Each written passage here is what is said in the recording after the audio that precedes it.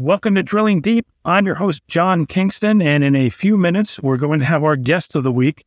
And I will tell you right now that while I will be wearing the same pullover when I do that interview, I'm in a totally different place as I record this than where I was when I recorded that interview.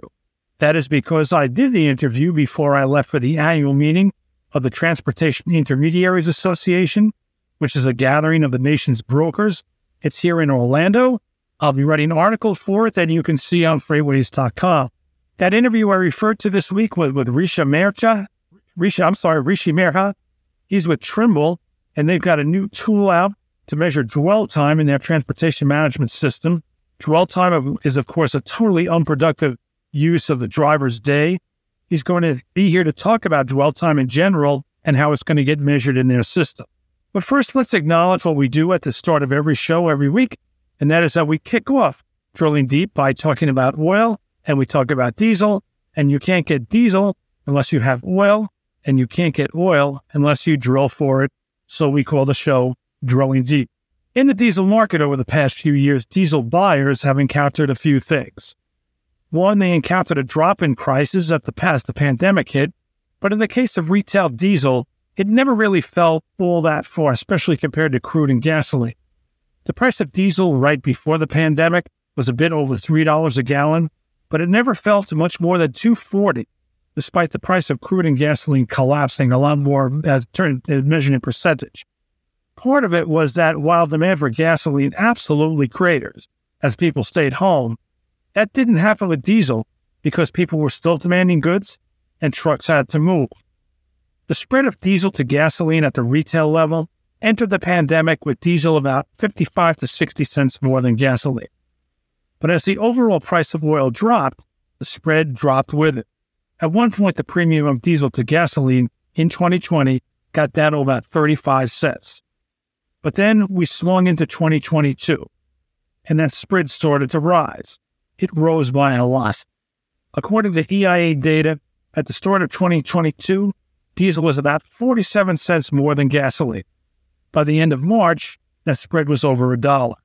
For a couple of weeks in early May, it got near $1.50. On Halloween, it was a very scary $1.75 more than gasoline. These were absolutely unprecedented numbers. Why? The obvious reason would be the Russian invasion of Ukraine and the attempts of the world to not buy as much as Russian crude and diesel as they did before. Russia is a major supplier of diesel, and as various countries and companies embargoed Russian oil, by all accounts, Russian oil supplies are back to normal, though they are going to different places in the world, and the net back to Russia is lower because it is eating significantly higher freight charges.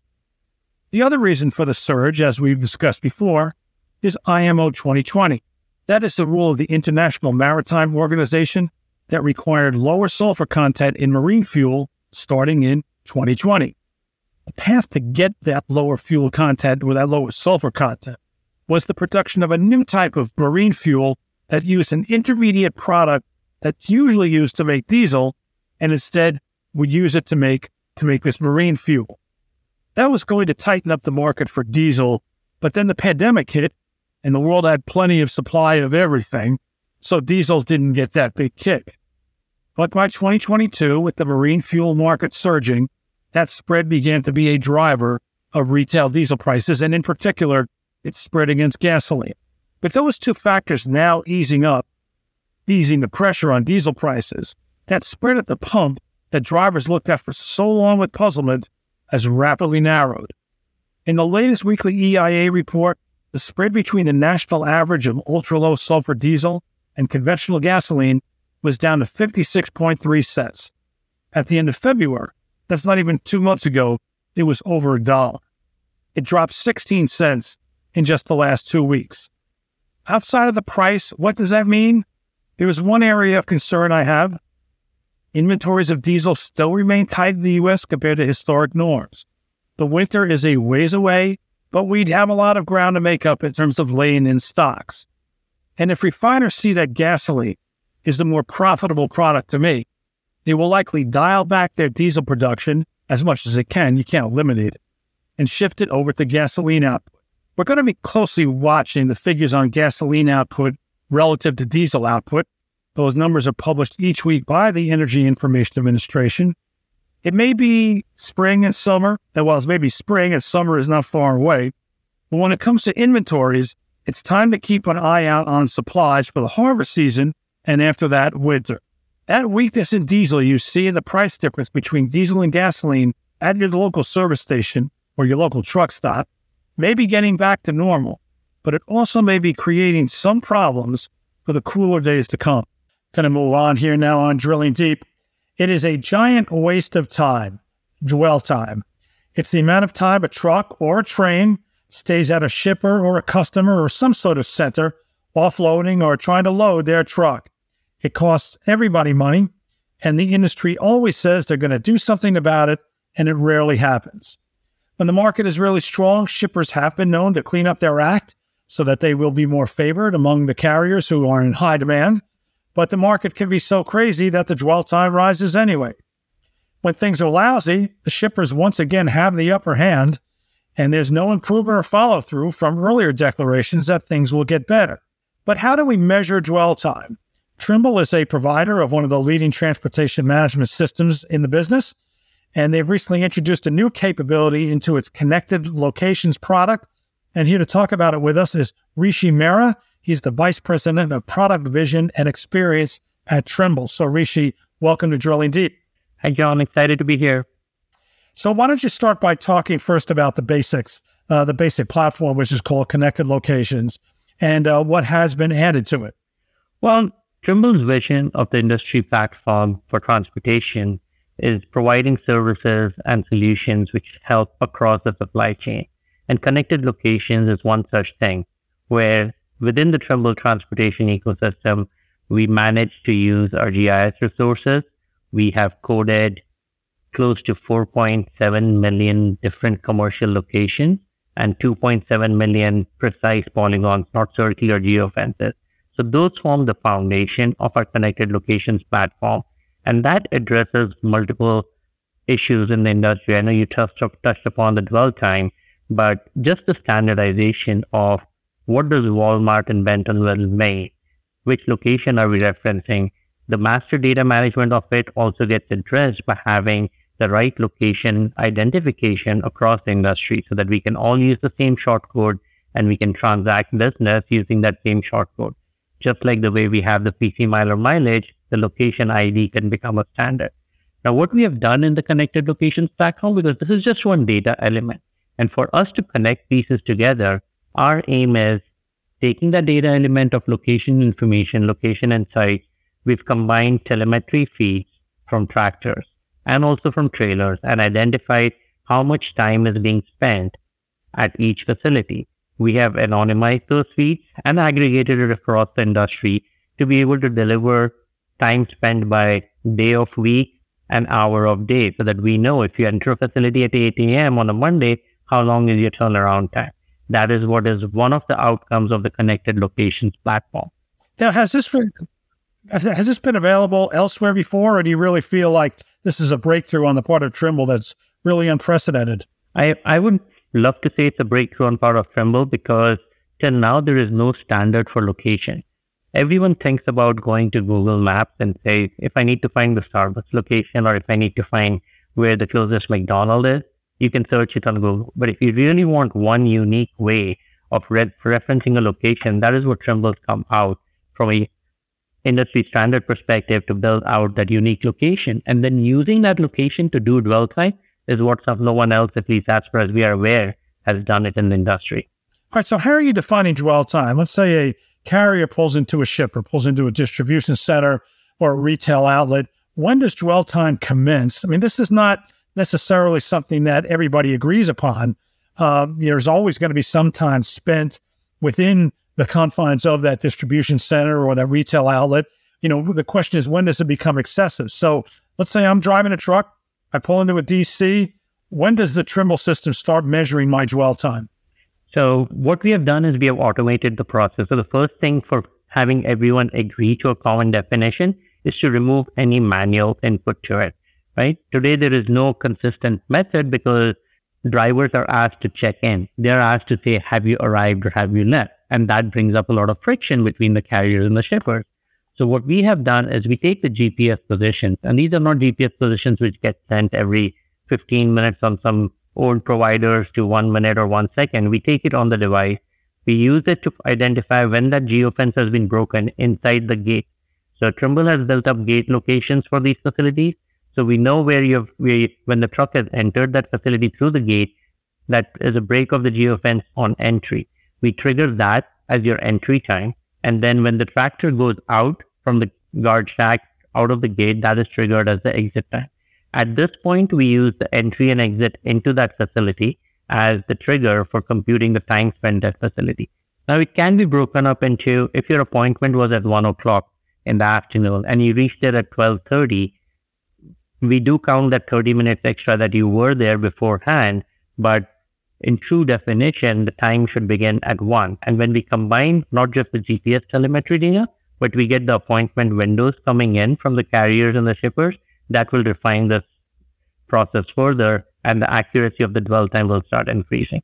Right. So dwell time includes everything. I mean, when you start to think of dwell time and you think of it all as being unproductive, but the time that somebody is at the distribution center offloading their truck, that's obviously legitimate productive time. That would be in the dwell time as well. But ultimately, if you've got somebody who gets stuck there for hours, that's really going to show up. I'm not trying to say that even though some of the time is productive, the data is still extremely valuable. It sounds to me like it ends when you exit the geofencing. That is correct. When you exit the geofence is when it ends. And you're very right observation on the time spent unloading and loading is also to be counted. It's productive work, right? The most important thing we can do is highlight the total time spent, combine it with on-duty time of the driver so that we are giving a much more accurate information from how much time is spent at the facility, and ensure a faster turnaround. Because we keep talking about how much driver shortage is there, how people are not driving enough or utilizing their entire drive time during the day, which can help alleviate a lot of the time spent on road and delays in freight movement. If you're able to fix that by giving insights into time spent at facility, that is a big plus and a big win. But does it also help in when a driver gets paid for dwell time when they're stuck there? You've got a digital record now of how much dwell time there is. So it seems to me that there's a value in that as well. Definitely. We have heard from lots of fleets which say the drivers manually have to keep track of time. But now with this, it's an independent source which just takes the GPS positions when the driver is in there, and it automatically can generate a trip sheet for the driver saying this is the time spent at each facility during your 24-hour period.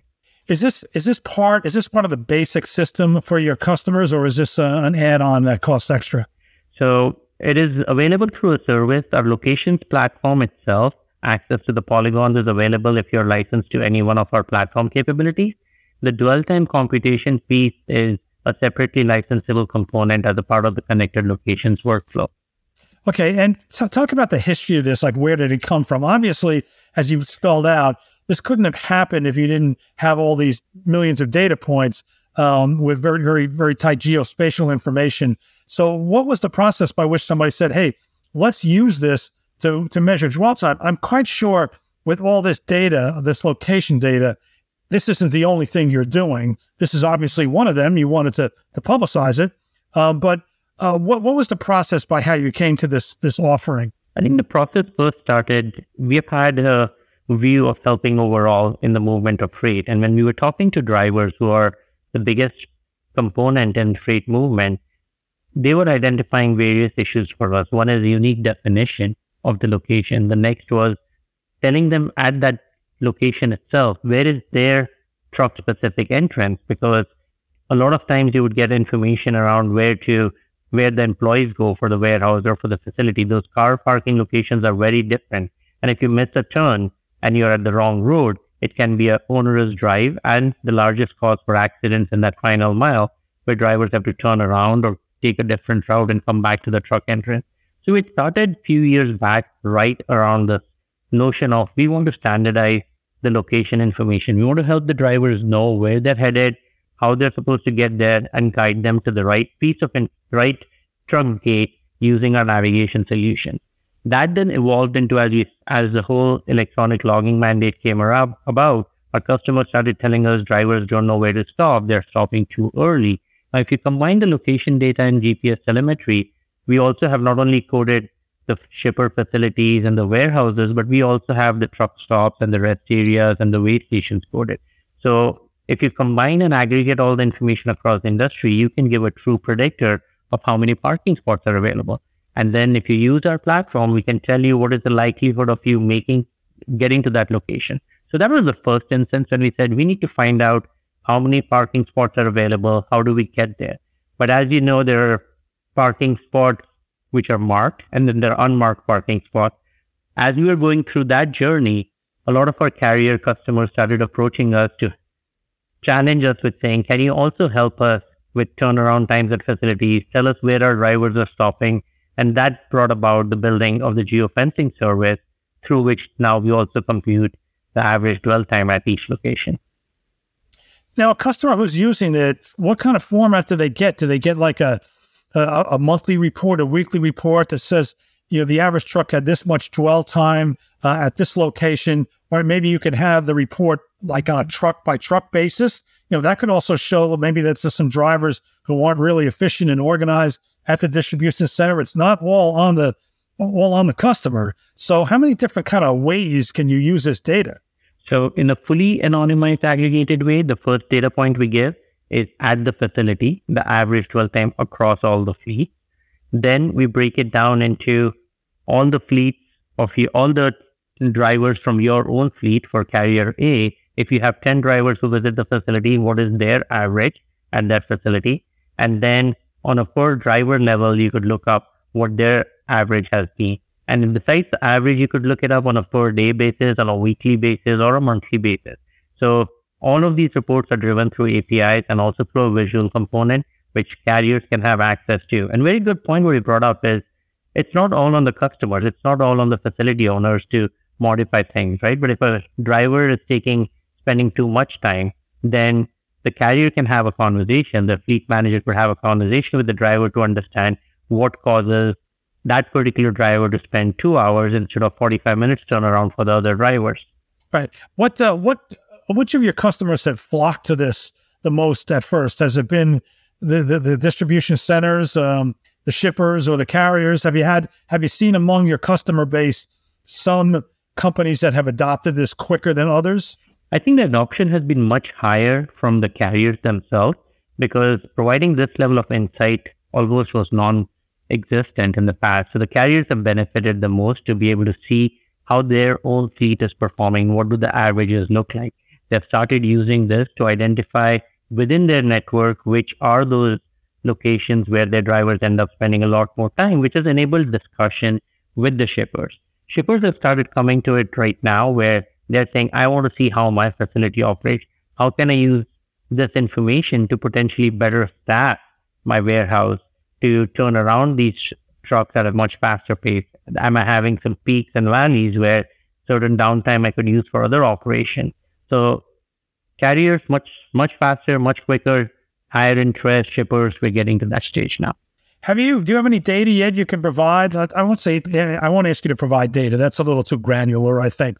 But are there any things that you've seen in the data where you thought, oh boy, this problem is maybe not as bad as I thought, or this problem is ridiculous, the amount of time that a lot of drivers are staying or getting stuck at some place? Do you have any perspectives on that? I think what we have noticed is at really busy warehouses, even if it might be a drop-in swap kind of a location, the queuing outside the facility or parking in a separate lot where they have to endure the wait while that facility catches up, that has been pretty insightful. Another thing which came to mind was when we were working with a shipper and showing them one of their facilities, it was a steady 30 to 40 minute turnaround from 10 a.m. onwards. And then there was this peak of around 3.5 to 4 hours in the morning between that 7 to 10, where every hour you would have a long wait time. And when we were discussing with the shipper goes, oh yes, that's our active loading and unloading of refrigerated freight, which comes in and we actually make them wait till the time we empty it out. So that was very insightful because it was the same dock that was being used at that facility, but seeing how that variance, because in most of the cases you would have a separate refrigerated dock from a regular dock and you could identify the difference in the wait times out there. But in this facility, it was the same dock, and being able to look at that huge spike in the morning hours and the shipper being able to know what is causing it and being able to identify and say, yes, this is an anomaly, but we should not let it skew the average, even though that spike occurs in the 7 to 10 a.m. time slot. I'm going to play marketing consultant here, if you don't mind. As I was getting ready for this interview, I thought, you've got so much data, and you're going to have millions and millions of points, lots of observations.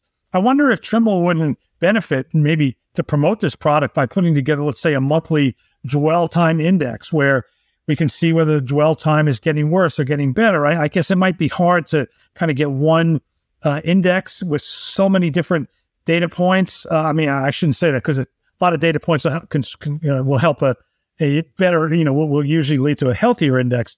But you think about, there might be different types of dwell time indices, like, at shippers, at distribution centers, whatever. I just think like you could really give us a number, like every month, that the industry could benefit from and see how much things are getting better or how much things are getting worse. Definitely, we have spoken about it. What else can be gained as insights and inform the industry? That is our mission and vision to get to that stage. Right now, we're trying to best identify how to segregate that information. Do we do it by market areas to indicate what is the dwell time? Is the trend higher or is the trend lower in those particular locations? Or do we do it by type of facility, as you were describing, warehouses versus actual store locations? So we have the data at that level. It is the best presentation layer that we're going through the journey of saying, what index do we really want to publish, or is it multiple indices that we publish out? Yeah, so it's always a challenge in the data world. You get so much data, you just don't know how to present it effectively to an audience. So that's a challenge that you would have, I would imagine. Definitely, and as you are aware as well, putting out an index, you got to make sure it is the right thing and it is giving the right necessary amount of information to the end users who can act on it rather than just publishing something. Well, if you do publish it, we at Freightwaves will write about it. So let me ask, when did this start? So the first data points that came in on it, when did they arrive?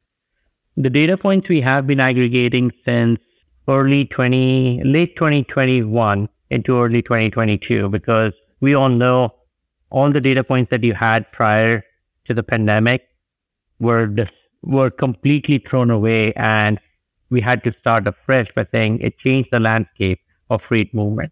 Everything changed. The wait times changed. The ETAs changed. So we decided to start fresh, where we were getting some sort of normalcy coming back in the late 2021 timeframe, and we started using data points from there.